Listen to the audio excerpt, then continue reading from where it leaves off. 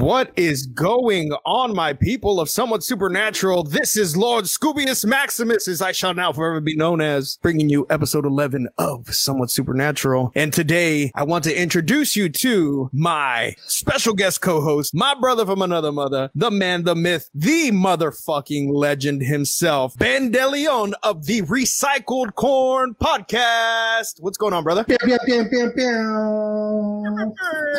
Thanks for having me on, man. I really appreciate it.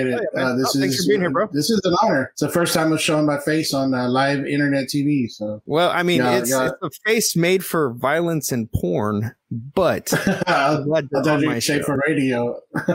Well, you know that too. All right, what's up, Joseph? We got our first viewer, Joseph Moreno. What's going on, buddy? So, Ben, Joseph, yes, sir. Tell my, you're in the chat all the time. Of course, I know you. You're one of my really good friends.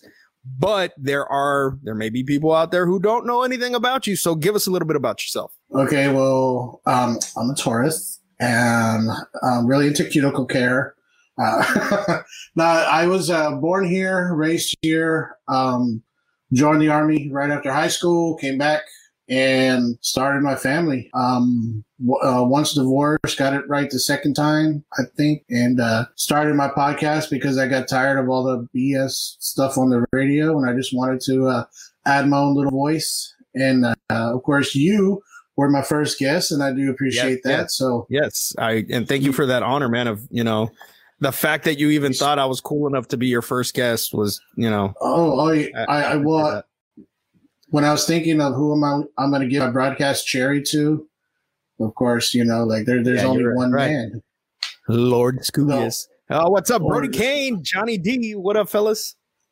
Well, I don't know. I can't say Lord Scoobius because you didn't call me Lord once the whole time I was on that first episode. Oh my, dude, you're still on that. I'm never going to let that go because that is forever. That is forever in podcast history. Rude. Yes, but you know what? I corrected it. I corrected myself. I said my bad at least twice, so it should count. It counts. So, I guess it'll count. But you didn't call me by my title. So I'm just saying, whatever.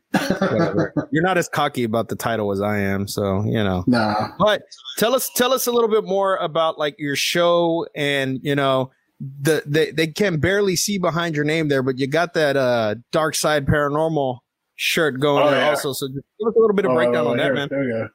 Boom. Yay. Okay. Well, my show is about my friends for my friends. That's kind of how I describe it. And I just like having interesting people on. I know a lot of cool people, artists, musicians, painters, poets, writers, people on TV. And I just wanted to give these people, a chance to answer questions that they're not normally asked. Anywhere from, what was your first cell phone all the way down to, when was the last time you cried in public? So, or three I try to check in that. Yeah, I mean your little our little psychological deep dive into your psyche. What was it? Just wet. Yeah, just wet, just fucking wet. That was it. If y'all haven't seen or listened to my my show, it's on Spotify, Apple Podcasts, pretty much anywhere you can get your podcast from. You find it on there. It's Recycled Corn. You see it because it has a big old corn right on the logo. Yeah. And so the way that name came about, Ben was just joking around, with this name. And his wife, Sandra, was like, no, you're not calling it Recycled Corn. And then when we started recording and Ben still did not have a name for the show. So as soon as he started recording, he was like, welcome to the Recycled Corn Podcast. And I was like, well, fuck, there you go. You can't change it now. Like it's too late. Yeah. It was one of those things where she just kind of looked at me and just like shook her head, and I'm used to that by now. But it happens, man. It fucking happens. So this episode of Somewhat Supernatural, and I haven't done anything. I can't say that I had this great adventure, that I did this, I did that. I was on Gore and More this past Monday, which was great. 2 thumbs up for Gore and More always. With the fellas, they asked me to come on and we reviewed Alien 3.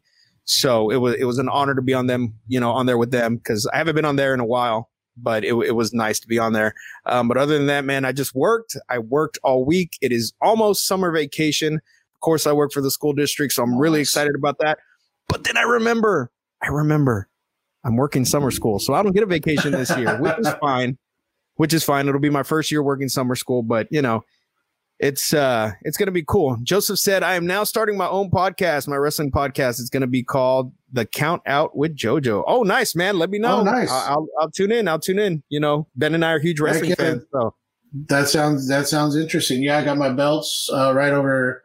Right, you can't see them obviously, but I got the big gold. I have a couple of independent, real belts. So those are cool. Yeah. So Joseph actually asked me to be his manager in a promo that he's going to cut for one of his buddies' wrestling organizations or something. So I get to bring out, you know, my old school persona of Draven Xavier, you know, out back to life. So, but with this episode of Somewhat Supernatural, I did something a little different than what I usually do. Yeah, not a problem, man. I did something a little different than what I usually do. What I did with this one is I wanted to do, you know, because I do some that are based in facts and stuff, but vampires are a very interesting subject across history. Because there's always been some kind of story about vampires. So with this one, this is really, I mean, it's really about real vampires in history, from, you know, actual accounts that were recorded throughout history. And, you know, Ben and I were talking beforehand, before we went live, and I was like, you know, I wonder when all of this just kind of just died out and the vampire went from an actual fear of people to just a myth, just a legend, you know? And I think a big part of it has to do when we started embalming bodies, you know, because back then they didn't embalm the bodies. And so when they would dig them up, they would see these bodies in different states. And of course, you know, sometimes there's just special cases where bodies don't decompose the way, you know, normal bodies do. And they would think, oh shit, there's a vampire. Let's fucking cut off the head and fucking stab him in the heart and shit, you know?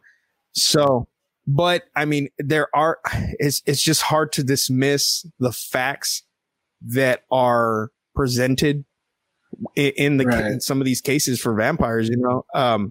So we're going to jump into it right now. Pale skin, sexuality, and a desire for blood.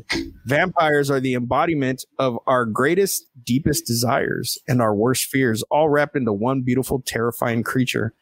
Vampires exist in the area between living a dream and a never-ending nightmare. Vampires remain one of the most popular undead creatures to date, whether in books, in cinema, or tales. Vampires are a legend that will never die. Get that? Did you get like that? Vampires are a legend that will never die. I like what you did there. Well, one of the things that I find fascinating is how different cultures throughout the world, all over the world, came up with their own kind of vampire myths all around. Yep. Yeah, all around the same time. So it's kind of hard to say that these things weren't real at some point. You know? Yeah. And that's what gets me the most is that every civilization had some form of a vampire, whether it was an actual like blood sucking vampire or like an energy driven vampire, because those are vampires too. You know, vampires don't only just drink your blood. They can, you know, take away your life force as well. Right. That's a good point. So the origins of a vampire, you know, you search that gray area between the living and the dead, and there you will find the vampire. More than any other supernatural being, the vampire has both frightened us and mesmerized us throughout the ages. Now, if you think back to, you know, the old school vampire movies that were scary, you know, like Nosferatu, Dracula, you know, those types of movies frightened us, you know. But then nowadays you have like Twilight, where they romanticize the hell out of vampires and the vampire is no longer something that people fear. You know what I mean? They only come out at night. Want to be. Yeah. You know what? Oh, fuck. I'd still say between a werewolf and a vampire, I would still want to be a werewolf. I know I posted that question on Facebook a while back, and I'd want to be a werewolf. I don't know that I could not be in the sunlight. I don't really like the sun going outside during the day that much, but you know, there's things I need to do during the day. So they only come out at night and possessed an animal magnetism unrivaled by any other supernatural being. Long fangs, pale skin, and the ability to shapeshift give the vampire powers most of us can only dream of. But the vampire we know now didn't always exist this way.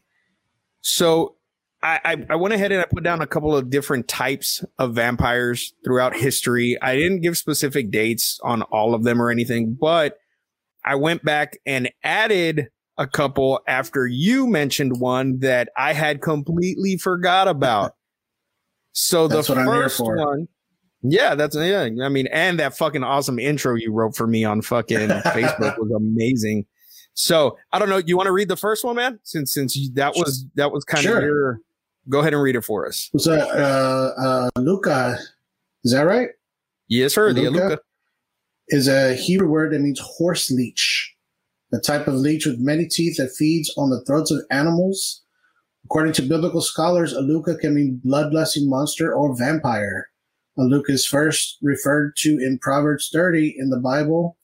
The most detailed description of Luca appears in Sefer Chazdim, where the creature is understood to be a living human being that can shape change into a wolf. It can fly by releasing its long hair and would eventually die if prevented from feeding on blood for a long enough time. Once dead, vampire can be prevented from becoming a demon by burying it. Was it by burying its mouth stuffed with earth, or being buried with its mouth stuffed with earth? Solomon refers to a female demon named Aluka in a riddle he tells in Proverbs. The riddle involves Aluka's ability to curse a womb-bearing seed. I guess it would be a baby. Yeah, historically, you know what? It's kind of fucked up that there a few of these other ones have to do with babies, infant and babies and newborns. It's fucking weird, man. Well, wouldn't you look at it as that since vampires are undead, they have life force, and what has more concentrated life force than a baby? Oh, yeah, I get that. But the fact that a majority of these civilizations, that weren't even close to each other, all centered around vampires having some kind of like urge, or not urge, but some kind of like lust for drinking or eating, because some of them didn't even drink the blood. They ate the whole damn baby. Yeah. So it's just weird that a lot of them, kind of told those similar stories. And what would you say, like a cautionary tale about, doing certain things and making sure you don't go certain places by yourself at night? And well, yeah, I mean, and you, that's still till, to nowadays we tell stories about, oh, don't do this because, so-and-so did this and this happened. You know what I mean? And that's always been a thing, especially like us growing up Hispanic. Oh, you can't be out late at night doing this because of lechuza, or don't go by the river because la llorona. You know what I mean? And so it's kind of the same thing, in a sense, but there was actual history behind these. You know what I mean? Well, now with the chupacabra, would you consider that a type of vampire? So, in a sense, yes. I've never heard of a chupacabra attacking a human. It's mostly farm animals, but I mean they drink blood, so I mean that is a vampire. You know what I mean? That is in all essence what a vampire does. They drink blood. But this, the chupacabra, I mean, yeah, he would be an animal vampire until he starts attacking humans. If he ever decides he wants to do that shit. If and when. Yeah, if and when. But imagine that though, like you get bit and turn into a chupacabra. I mean, this doesn't have the same ring to it. Yeah. It would suck. I see what you did there. Nah, I'm gonna suck your goat. So let's see. Joseph said, "Want to know why vampires don't scare us? Because my mom scares me, and I didn't take the chicken out once, and it was still frozen." What the fuck? All right, that'll do it. You should have stopped playing the video games and taking the chicken out. That's what you get. That way you learn. That way you learn. Yeah, she gets mad at me too, dude. Like those are the two females that I'm most afraid of. Is my mom and my wife. Dude, she is. man. she's Hey, but tiny. she can get down in the kitchen. She can get down in the kitchen. Yeah. I give her that. I used to be skinny. No, he wouldn't. No, he didn't. No, he don't let him lie to you. Well, I didn't say So- then. Yeah. Okay. All right. He's right. All right. Continue. Let's do this. Do you remember where you were? Let me see. Historically, Aluka. Yeah, has been closely associated with Lilith, or thought to be her direct descendant. The name Aluka may additionally merely be another title for Lilith. R.E.L. Masters describes Aluka as a Hebrew succubus and vampire derived from Babylonian demonology. So that's kind of interesting. I've never heard of a Lilith referred to as a vampire. Well, I mean, if you see, I've seen some artist renderings of Lilith that have her with like the fangs and you know what I mean? So Right. she's more, you know, a lot of them have her more on like the demonic side or whatever. But Right. this next one, it's called the Lilitu. They're female drinking monsters originating in Babylonia. They're said to attack and destroy men, while the male version, Lilu, prey on women and infants. See, there's the infants again. Yeah. It seems that over time, the Lilitu combined with stories of Mesopotamia's Lamashtu and eventually morphed into Hebrew mythology's Lilith and her demonic children, banished to the wastelands by God for refusing to be subordinate to her husband Adam. Yes, the one from the garden. Lilith arguably had a way cooler life in some people's eyes as an independent woman, queen of the demons and mother of monsters. As in her ancient roots, Lilith is known to drink blood, usually from babies. She also eats children. And alternate versions from Sumer describe her as an infertile harlot whose breasts exude poison and who seduces men and drinks the blood of mothers and babies. She's said to have wings and the feet of a bird. Lilitu/Lilith is also pluralized to describe a group of spirits or demons with the same attributes. She/they are repelled with special amulets, which can still be found for sale today. So I didn't write this. So those of you who, you know, because I know there are people out there who worship Lilith, I didn't say any of this. This is not my personal opinions on Lilith. Right. This is just what I found was written about Lilith. If you have a different experience with Lilith, you have a different version of Lilith that you like, that's fine and dandy. I'm just reading what I found. CJ says, sounds like one of my exes. Huh. Interesting. Joseph, Lilith is Adam's first wife. Yeah, she was Adam's first wife. She did not want to submit to Adam the way she was supposed to. So God banished her from the Garden of Eden and then created Eve. Supposedly. I don't fucking know. I didn't get into it. So the next one that that we have here is it's spelled weird. It's called the Virkolas. Virkolacas. There you go. That wasn't even the next one. I'm an idiot. It's the Lamai. In ancient Greece, they spoke of the Lamai, a race of vampire-like women. Here we go with women again. The story says after Lamia had children with Zeus, Hera cursed. Fucking Hera, dude. Hera's always doing some fucked up shit in ancient Greece. Hera cursed Lamia and kills the bastard children. Distraught at the death of her children, Lamia retreats to a cave and is cursed to drink the blood of innocent children. There we go with the children theme again. This transforms her from a beautiful woman she was to a creature with a seely body and mismatched feet. I was supposed to put a picture here, but I didn't. Where Hera messed up was that when Lamia drank the blood of anyone, they were also then turned into a Lamai. And were given the supernatural gift to shapeshift into beautiful women and then seduce unsuspecting men and murder them.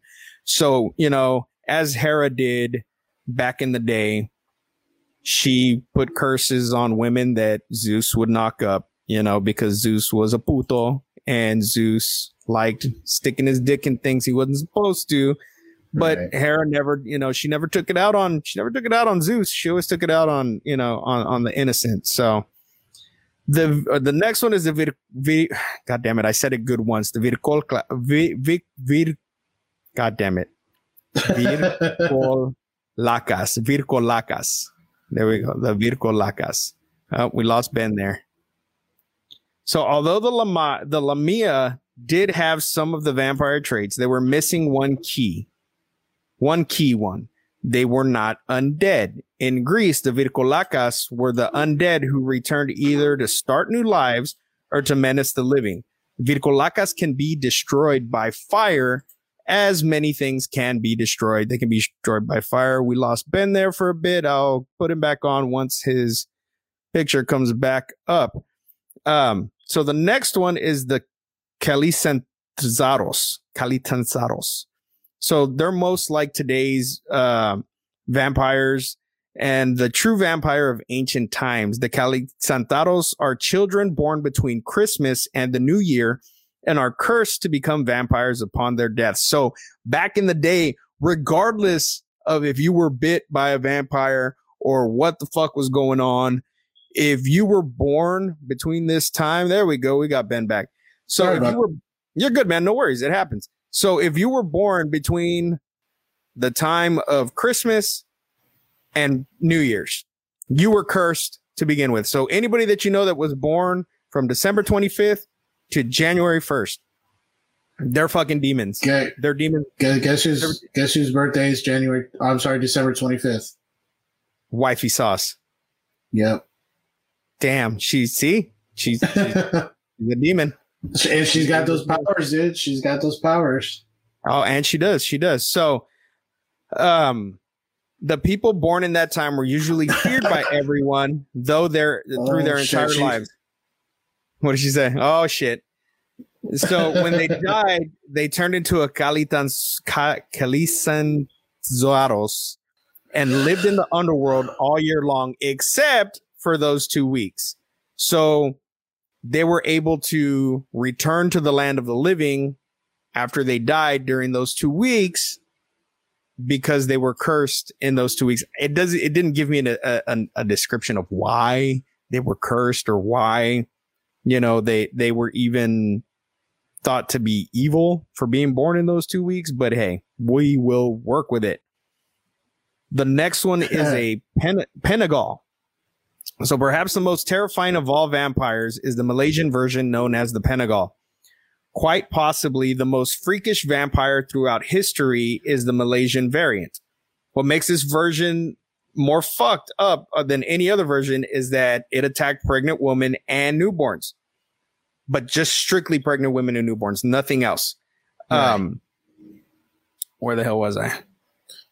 Another trait, and possibly the most freakish, is that it fucking detaches its head from its body, and then the head flies through the air with the entrails and the lungs and the heart, like fucking following dangling, like dangling, like fucking while it's attacking its prey.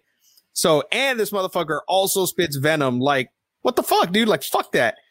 And the only way, the only way to kill this son of a bitch is to pour broken glass down the cavity of its body while the head is detached at night. So when the head returns and it tries to fucking go back in, it can't go back in because of the glass and shit that's there, and it keeps cutting itself.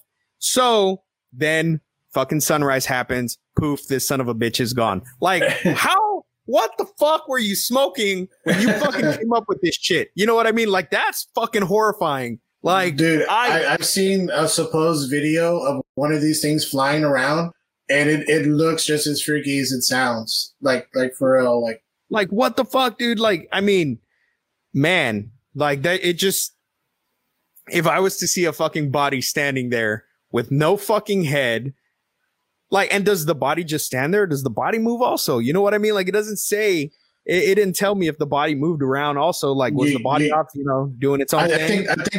I think the body just stands there basically and waits for the top half. Like, the body just chilling basically while the upper half does its thing.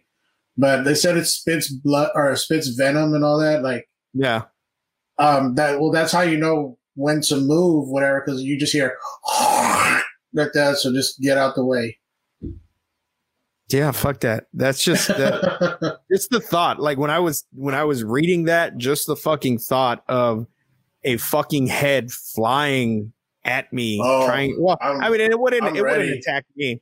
Yeah, you're ready with your blade sword. I mean, and I got things back there too. You know, I got my big ass Jason fucking replica machete over there. But I just the fucking thought, dude, of that like attacking. I mean, and a child would, you know, baby wouldn't have a way to get away from that. Yeah, you know no chance. Yeah, that's fucking vicious. And you have to realize that this is based in some kind of fucking fact. Like, you know, where the fuck did this thing just pop out of? You know what I mean? And that's what freaks me out most about the supernatural is something had to have occurred. Where did this come from? Yeah, where did this belief come from? Somebody didn't just fucking make this shit up. And if they did, for it to last this fucking long, well played, sir or ma'am. Well played. You want to take the next couple ones? Maybe they had some like bad acid or something. I don't fucking know, man. I mean, this is back in the day, so they had the good fucking drugs back then. This next one is the Jiangshi or the hopping vampire. Jiangshi. Unable to walk due to rigor mortis, they hop trying to catch their prey. They only walk at night, and if it lives long enough, it will transform into a white-haired monster with the ability to fly. Although some things may stop it, a bullet, lightning, fire can end them. So that's kind of freaky too. I mean, that variant was from China. Yeah, fucking hopping. You know what I mean? Like some fucking just like. That one kind of made me laugh though, because like I just anytime is that the Easter Bunny? Is that the Easter Bunny? Oh shit! It's Uncle Che. What the fuck? I don't know, like hopping, like that's the best y'all can try to scare people. Like I don't know. This next one was interesting to me. This next one was interesting to me because this one is a Celtic vampire, and I had no idea that there was a Celtic vampire. Dude, the Celts have everything. So almost always described as a beautiful woman, often with long hair and green clothing, as well as long nails and sometimes cloven hooves. My hooves. This one is called the Lianen Sea. The Lianen Sea is often attracted to creative men whom she inspires and slowly kills, sort of like a muse with a body count. Like besides inspiration, they can also bestow fame, luck, and wealth. Almost impossible to get rid of once she attaches herself to someone, the Lianen She visits her lover at night and is visible only to them. Lianen Sea, usually drain life force. See, so here's a life force draining one. Right. But they sometimes will also drain blood. Either way, their victim wastes away. The only way to escape from Lianen Sea is to reject them as soon as they're encountered, which enslaves them to you rather than the other way around. But do you still get the fucking fame and power? Because Lianen Sea, come see me, baby. What's up, girl? Let's get famous. Let's get famous. Like we ain't doing nothing, but you know, you can help me out a bit. I'm gonna tell you no at first, but then once you're my bitch, you're gonna help me out. You know what I'm saying? So now we're getting to 12th century England, and this is where it gets interesting. It gets super interesting because these are this is actual shit. Like this is in history. Like you can look this up. Fact. Yeah, these are books written on this stuff. That's nonfiction. Go ahead and read it. Read this one. So 12th century England, monk William of Newburgh writes history and myth in the Historia. Was it Rerum? Was it Algicarum? Historia Rerum Algicarum. I would do that. Was that Latin? Yeah, it's Latin. It's a 5-volume series that mentions the sanguisuga, which is Latin for bloodsucker. Bloodsuckers. Yeah. In the book, he writes about a vampire at Melrose Abbey, where a former chaplain is said to have risen from the grave in search of flesh and blood. 16th century Eastern Europe, Slavic regions. This is where our vampires are given life. Before this, Christianity and pagans in the 9th century developed vampire legends in the Balkans. Christianity began to take over the region, but superstitions and pagan beliefs stuck around, mostly the belief in vampirism. The first instance of the word upir soon became vampire. In 1047, a Russian document that calls a prince a wicked vampire. So other terms during this time period, is for the Serbian term uparina or uparina, yeah, and then the upirve, which is Ukrainian, and then the vampire, which is Bulgarian. So the way that these vampires were different than the previous ones, and the reason I say these were what we know as vampires is these vampires were created through a curse on people excommunicated by the church, such as violent death, suicide, improper burial, or death of an infant before it could be baptized. When vampirism was suspected, the villagers would exhume the body of the dead, usually of someone who died within 40 days, and investigate for signs of vampirism. Now, there was something that said that within the 40 days, because it had something to do with Jesus or something, and the 40 days of something or other, it didn't make sense to me, and I read it a couple of times, and I was like, that doesn't make any sense to me. I didn't put it in here, but it had something to do with Jesus in the 40 days or something, and so within that 40-day time period, they were able to come back from the grave, and if they could feed, then they could live. So what the villagers would look for, they would look to see if the joints were movable, because of course when you die, rigor mortis sets in. But what they didn't realize at the time was that later on, if after you've been dead a while, your joints eventually loosen up. You know what I mean? It's not like rigor mortis sets in and then you're stiff forever, but that was a sign that they thought, contributed to vampirism. There's signs of, if there were signs of blood around the mouth, which back then would be, it would happen because you body starts to break down. Yeah. You weren't taking out organs or anything. And then long fingernails. So if there were any signs of this, a wooden stake would be driven through the heart, head, or stomach of the corpse and keep them from rising again. The head was also cut off and placed between the feet for reburial. The body would also, in cases, be purified by fire, leaving nothing but ashes. And what they would do is, if they burned it, like if it was such a severe case of vampirism that they thought that the only way to get rid of it was to burn it, they would burn it, collect the ashes in a sack, and then dump it in a river to make sure that this ash was never able to form into a creature again. Would it be funny if, like, when they dumped it in the water, it just like rehydrated it and it became like an instant monster? Yeah, that'd be fucking, that'd be fucking hilarious. But, and like I said, it weirds me out that for centuries, these things were real. You know what I mean? People believed in these 100%. Like they believed that vampires were real. Now I get that we are a more civilized civilization now. Or are we? But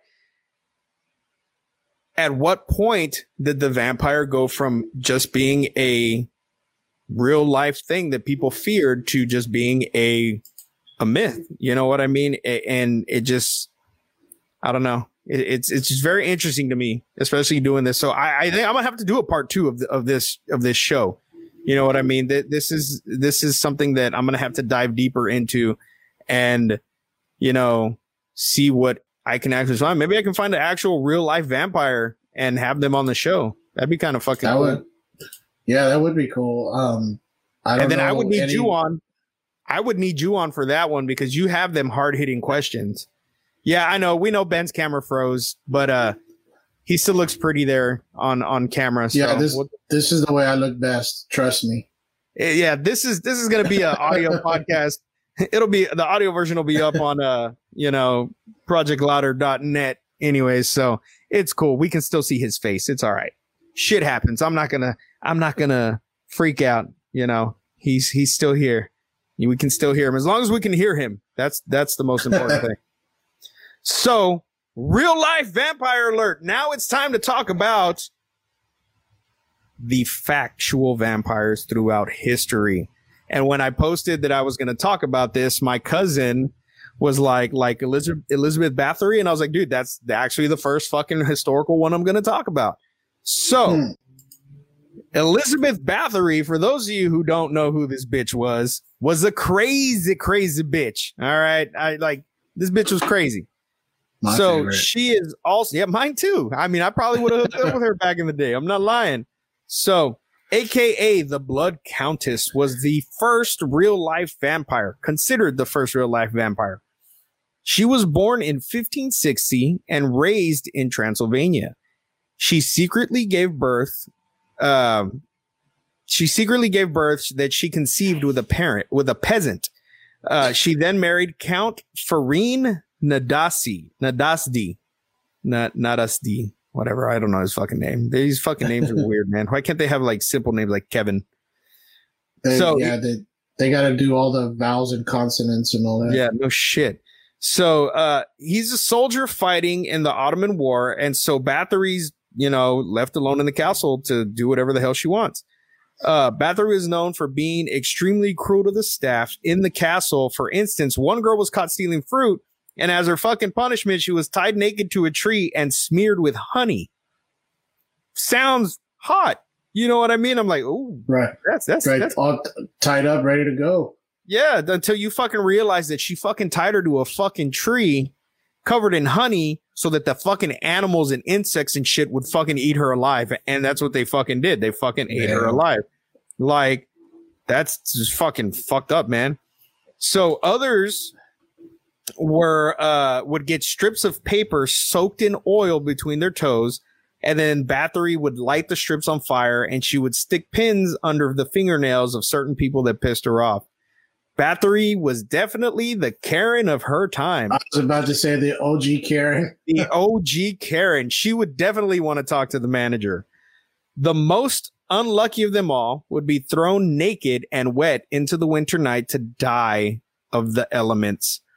The Count was also a dick, though, and he dies in 1604, leaving Bathory to her cruel games and to come up with even more fucked up ways to torture people. So at this point, she was living in 2 homes in Slovakia and 1 home in Vienna. So she was going back and forth. And at this point, she started to dabble in sorcery. So this is where she does. Yes. That makes sense. This is where the extreme bloodlust began for her. She was scared to die and to grow old. So she would bathe in virgin blood. She would torture them and drain them of their blood in order to rejuvenate her ever-aging flesh. But 6 years after the Count died, this bitch's time is up, and an official inquiry began to investigate her heinous crimes. But the ultimate goal behind this investigation was because they wanted to seize her property. Like that, they just wanted her land. They didn't give a shit about what she was doing. They just the officials wanted to seize her property. Right. So during the inquiry, they found bodies of about 50 and even found 5 living hostages that were being tortured at the time. There was also a book found with over 600 recorded murders that Bathory had killed over the years. 600 fucking people that she killed. Like, talk about overachieving. Exactly. Like, wow. So Bathory and her accomplices all suffered greatly for their crimes. One was beheaded, others had their fingers pulled off, and then were burned alive. Bathory was walled inside a room in her castle. So they did keep her alive, but they fucked with her, for years. Right. They left a slit to allow food, and there was very little sunlight in the room.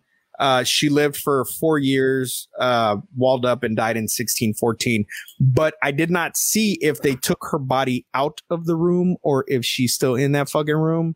I don't know. I don't. But man, that is insane. Like, okay, to kill that many people, first off, and to keep meticulous records. Know what I mean? Like, that's kind of wow. Know what I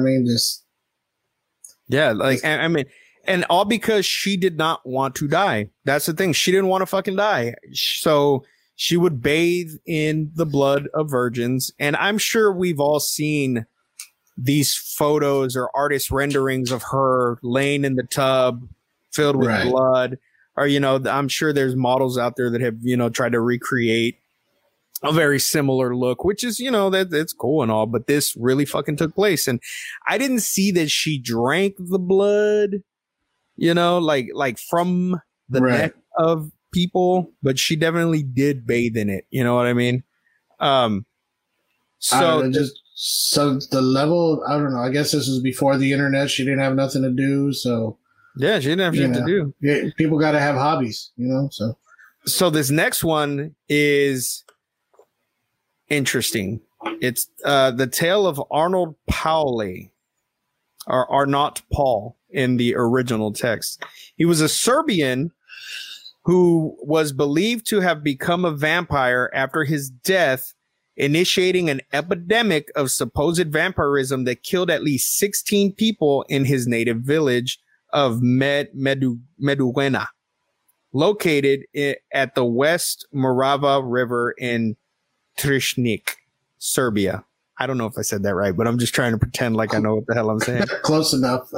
So Pauli's case became famous because of the direct involvement of the Austrian authorities. Like I said, this one is interesting.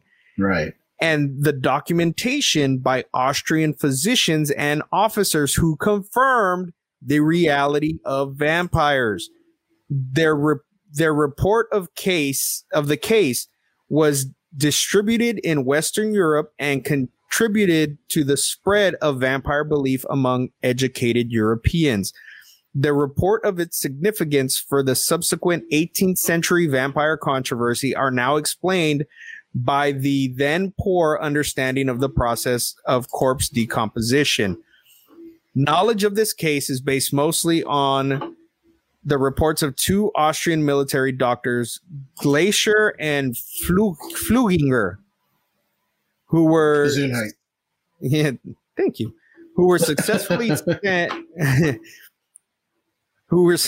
sent to investigate the case. Scholars have suggested that Pauli's case has influenced the depiction of vampires in popular culture texts. This outbreak is only known from Fluginger's report about the second epidemic and its prehistory. According to the account, the locals said Arnold Pauli, who had moved to the village from the Turkish-controlled part of Serbia, reportedly often mentioned that he had been plagued by a vampire at a location named Gosowa. Perhaps Kosovo is what it says here.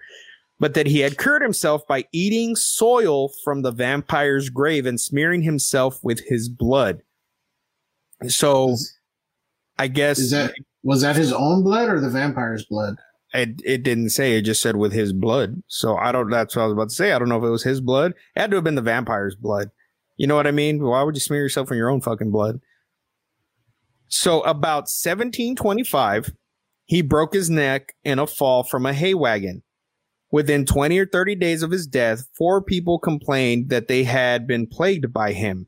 These people all died shortly thereafter. So people said they saw him, and then those fucking people died, like shortly after.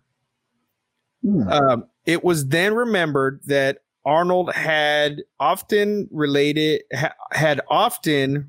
in the environs of Casanovia and on the Turkish Serbia.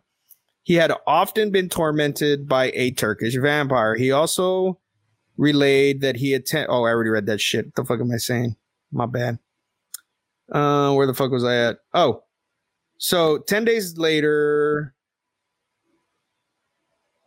40 days after Arnold's death, the villagers advised by their Hadnek, a military administrative title, who witnessed such events before, opened the grave. They saw that the corpse was undecomposed. He had been dead for 40 days already, and he was already undecomposed, or he hadn't had any decomposition. With all the indications of an arch vampire, his veins were replete with fluid/blood, and the fresh blood had flowed from his eyes, nose, mouth, and ears, and that the shirt, the covering, and the coffin were completely bloody. That the old nails on his hands and feet, along with the skin, had fallen off, and that new ones had grown. Further, his body was red, his hair and nails and beard had all grown again. Concluding that Paoli was indeed a vampire, they drove a stake through his heart, and when they did this, the fucking body screamed when they fucking impaled him. That's insane. Yeah, it fucking let out a shriek as if it were alive, groaning and bleeding, and then they burned the body. So that being done, they cut off the head, burnt the whole body.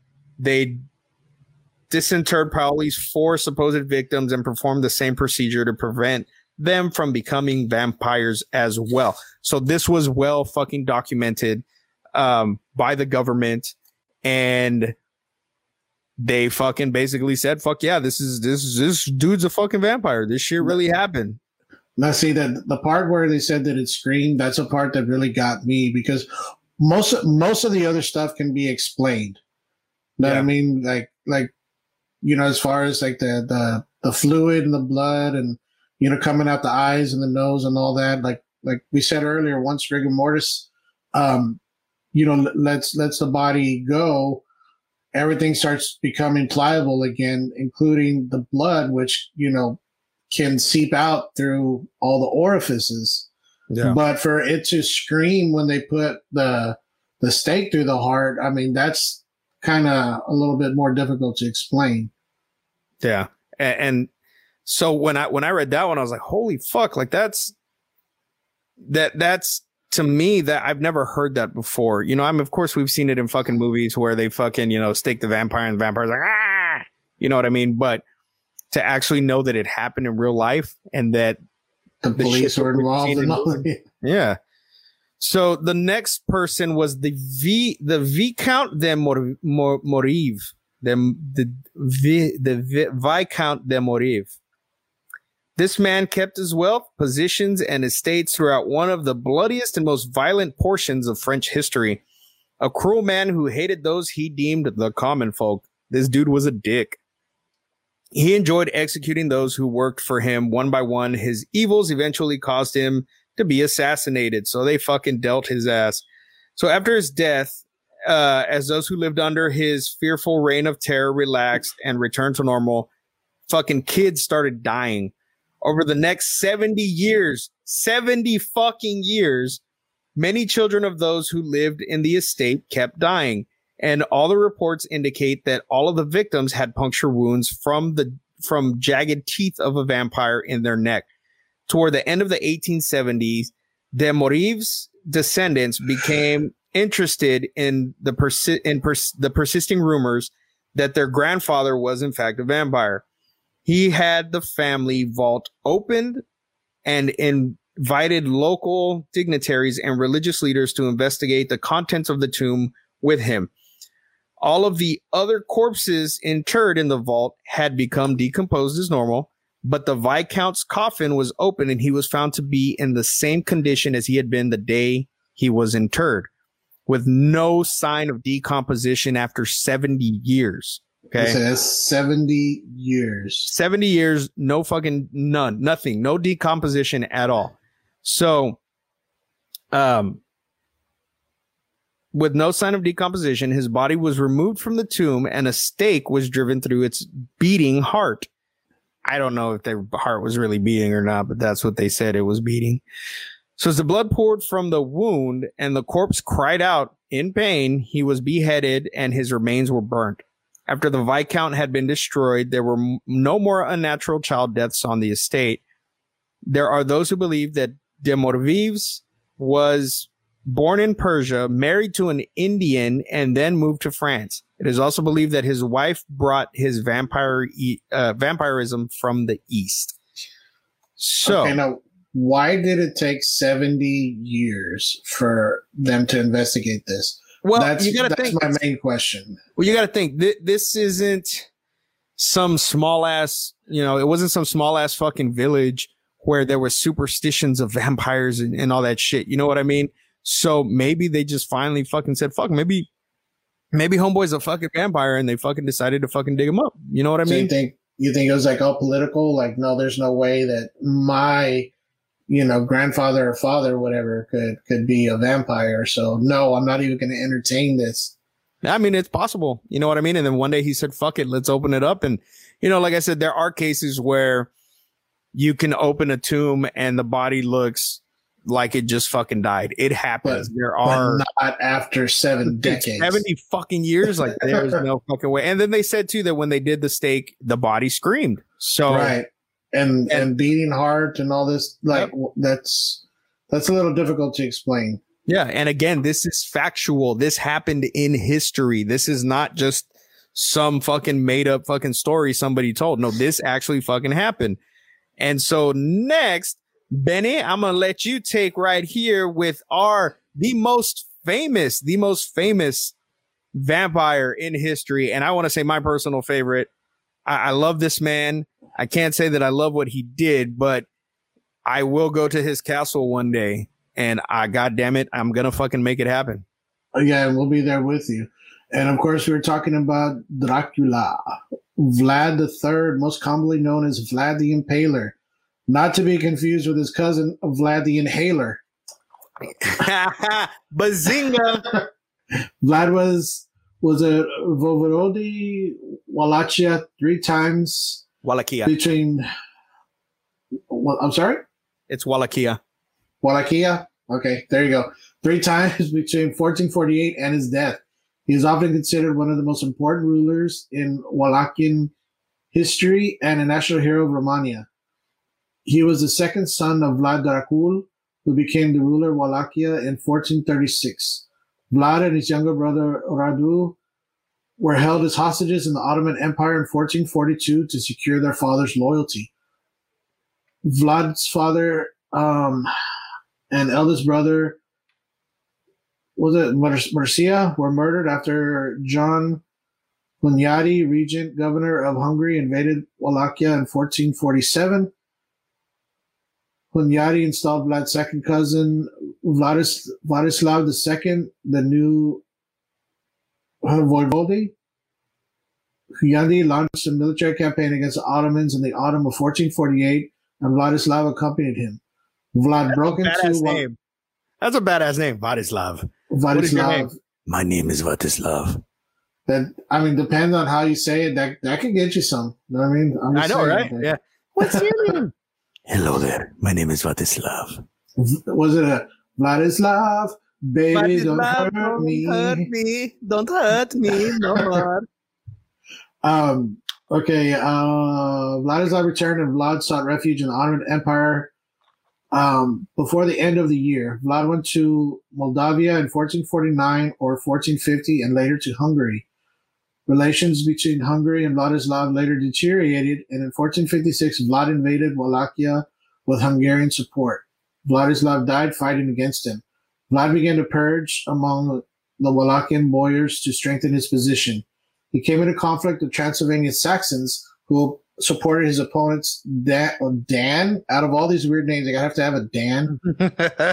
Dan Basarab Laiota, who are Vladislav's brothers and Vlad's illegitimate half-brother. Vlad the monk, Vlad plundered the Saxon villages, taking the captured people to Wallachia, where he had them impaled, which inspired his cognomen. Peace was restored in 1460. The Ottoman Sultan Mehmed II ordered Vlad to pay homage to him personally, but Vlad had the Sultan's 2 envoys captured and impaled. In February 1462, he attacked Ottoman territory, massacring tens of thousands of Turks and Bulgarians. Mehmed launched a campaign against Wallachia to replace Vlad with Vlad's younger brother, Radu. Vlad attempted to capture the Sultan at Plaviste during the night of 17 June 1462. That's when Columbus was sailing the ocean blue. Oh, wow. Isn't that weird to think that these were going on at the same time? That's going on while Columbus is fucking he's discovering America, because he didn't discover shit, but you know what I mean, while he's on his boats. Would it be funny if he saw what was going on, people getting impaled, being like, I'm out? He's like, I'm out. I'll see you on the other side of the world. He gets on his boat and is a boats and hoes. Boats and hoes. I'm on a boat. Let's see, Vlad went to Transylvania to seek assistance from Matthias Corvinus. Corvinus, king of Hungary. I had no idea that Corvinus was an actual historical character. I've heard the name Corvinus because my dad loved the Underworld movies. Right. And, you know, that was like the Corvinus bloodline in the fucking movie and shit. So, that's right. Yeah. Yeah. So I was like, holy shit. Like, I didn't know that was a fucking real thing. Well, anyways, continue. And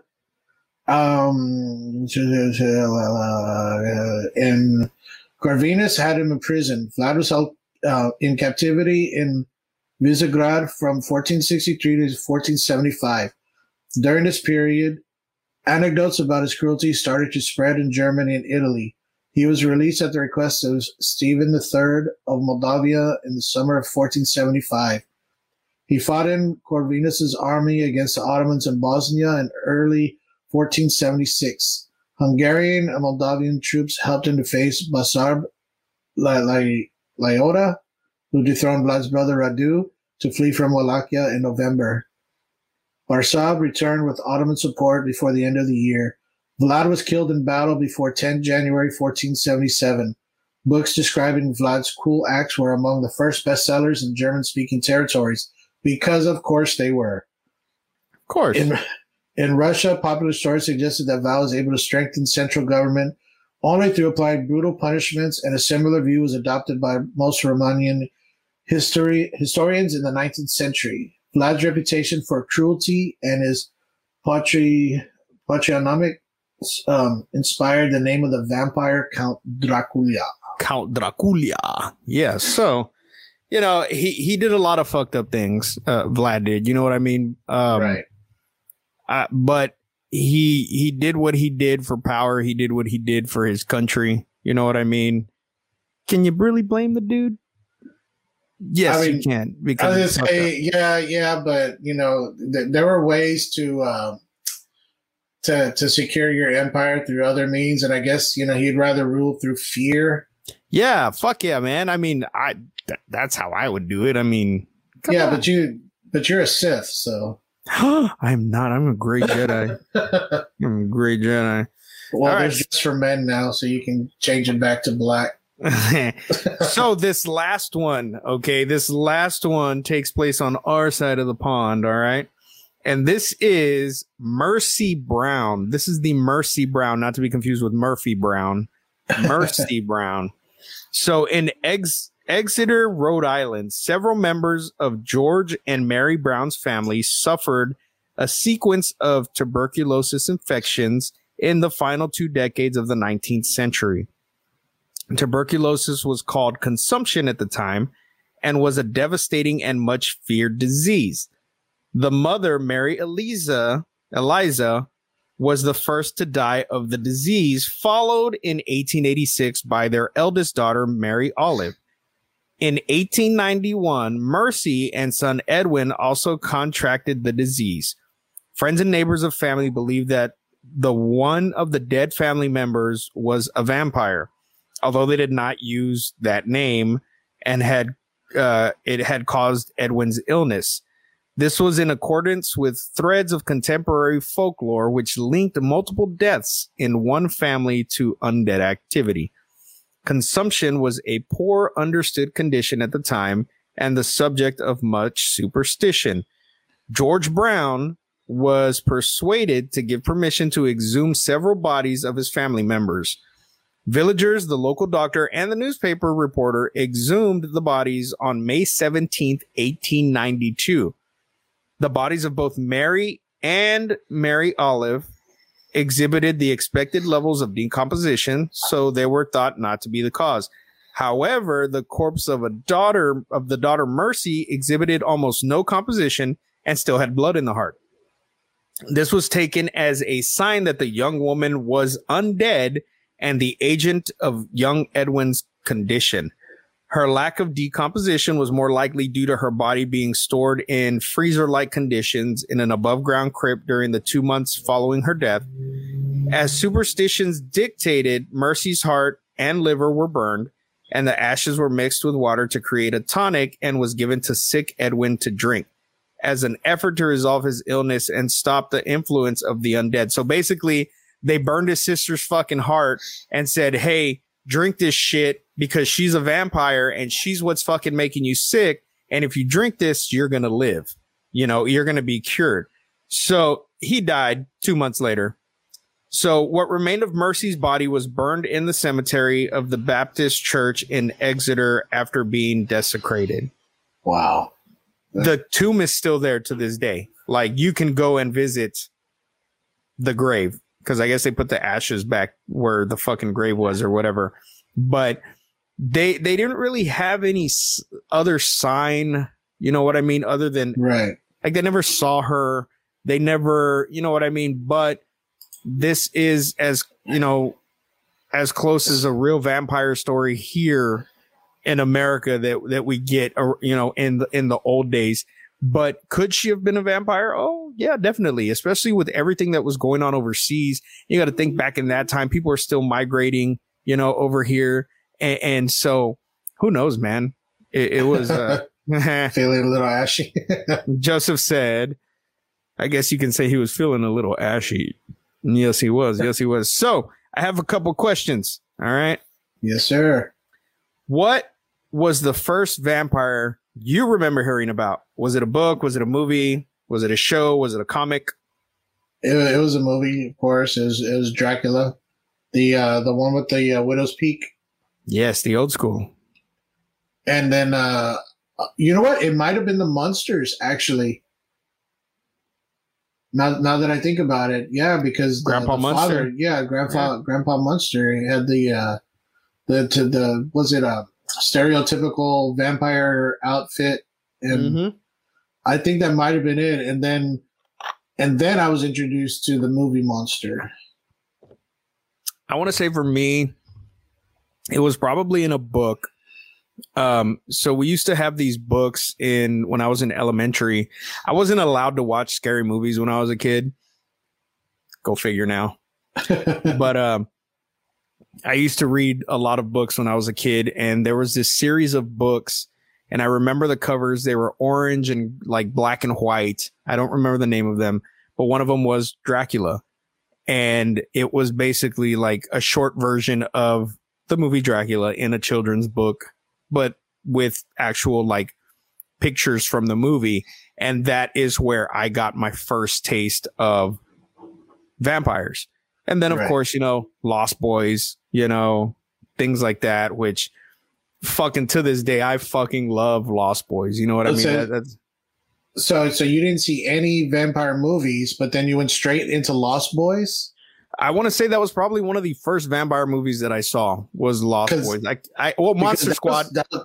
Monster Squad. I did see Monster Squad, but Monster Squad was more, you know, it had all the monsters in it. Of course, you know, Dracula was in there too, but it wasn't strictly a vampire movie. Yeah, I want to say Lost Boys was probably the very first, like, because that was kind of intense back then. That was an intense movie, especially for a kid back then. Oh yeah, dude. You know? Yeah, man. But I want to say that's probably the first vampire movie that I ever saw that, like, I was like, holy shit, this is fucking awesome. And then of course there's fucking like Near Dark and fucking, you know, it just, the list goes on and on from there. Fright Night. I fucking loved Fright Night. Dude, Fright Night was so badass, dude. Like when she turned around and had that, you know, that big old, you know, scary snarl, whatever. Yeah, that actually, when I was a kid, that actually freaked me out. You know, I didn't realize that was just something they put over her mouth at the time. You know, I didn't know what special effects were back then. Yeah. So that kind of freaked me out.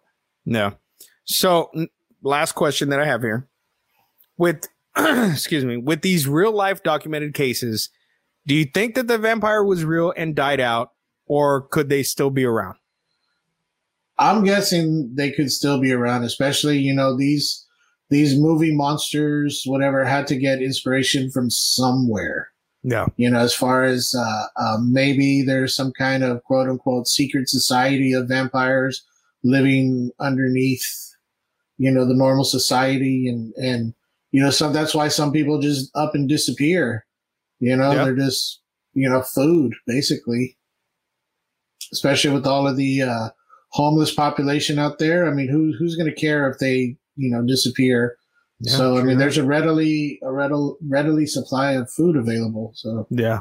And I like I said, man, I think that they used to be real. I'm not saying that there's not real vampires out there now, because, there are. But I think what changed a lot was the fact that we started embalming our bodies. We say it's for preservation of the body, but why do we say that? We say that because that's what we're told. What if, they started embalming bodies for a different reason, to keep them dead? You know what I mean? Right. What better way to keep the dead than to remove everything that's inside of them that could potentially get them to come back? Because if it's a bloodborne disease, you remove the blood, there's, no monster. Yeah.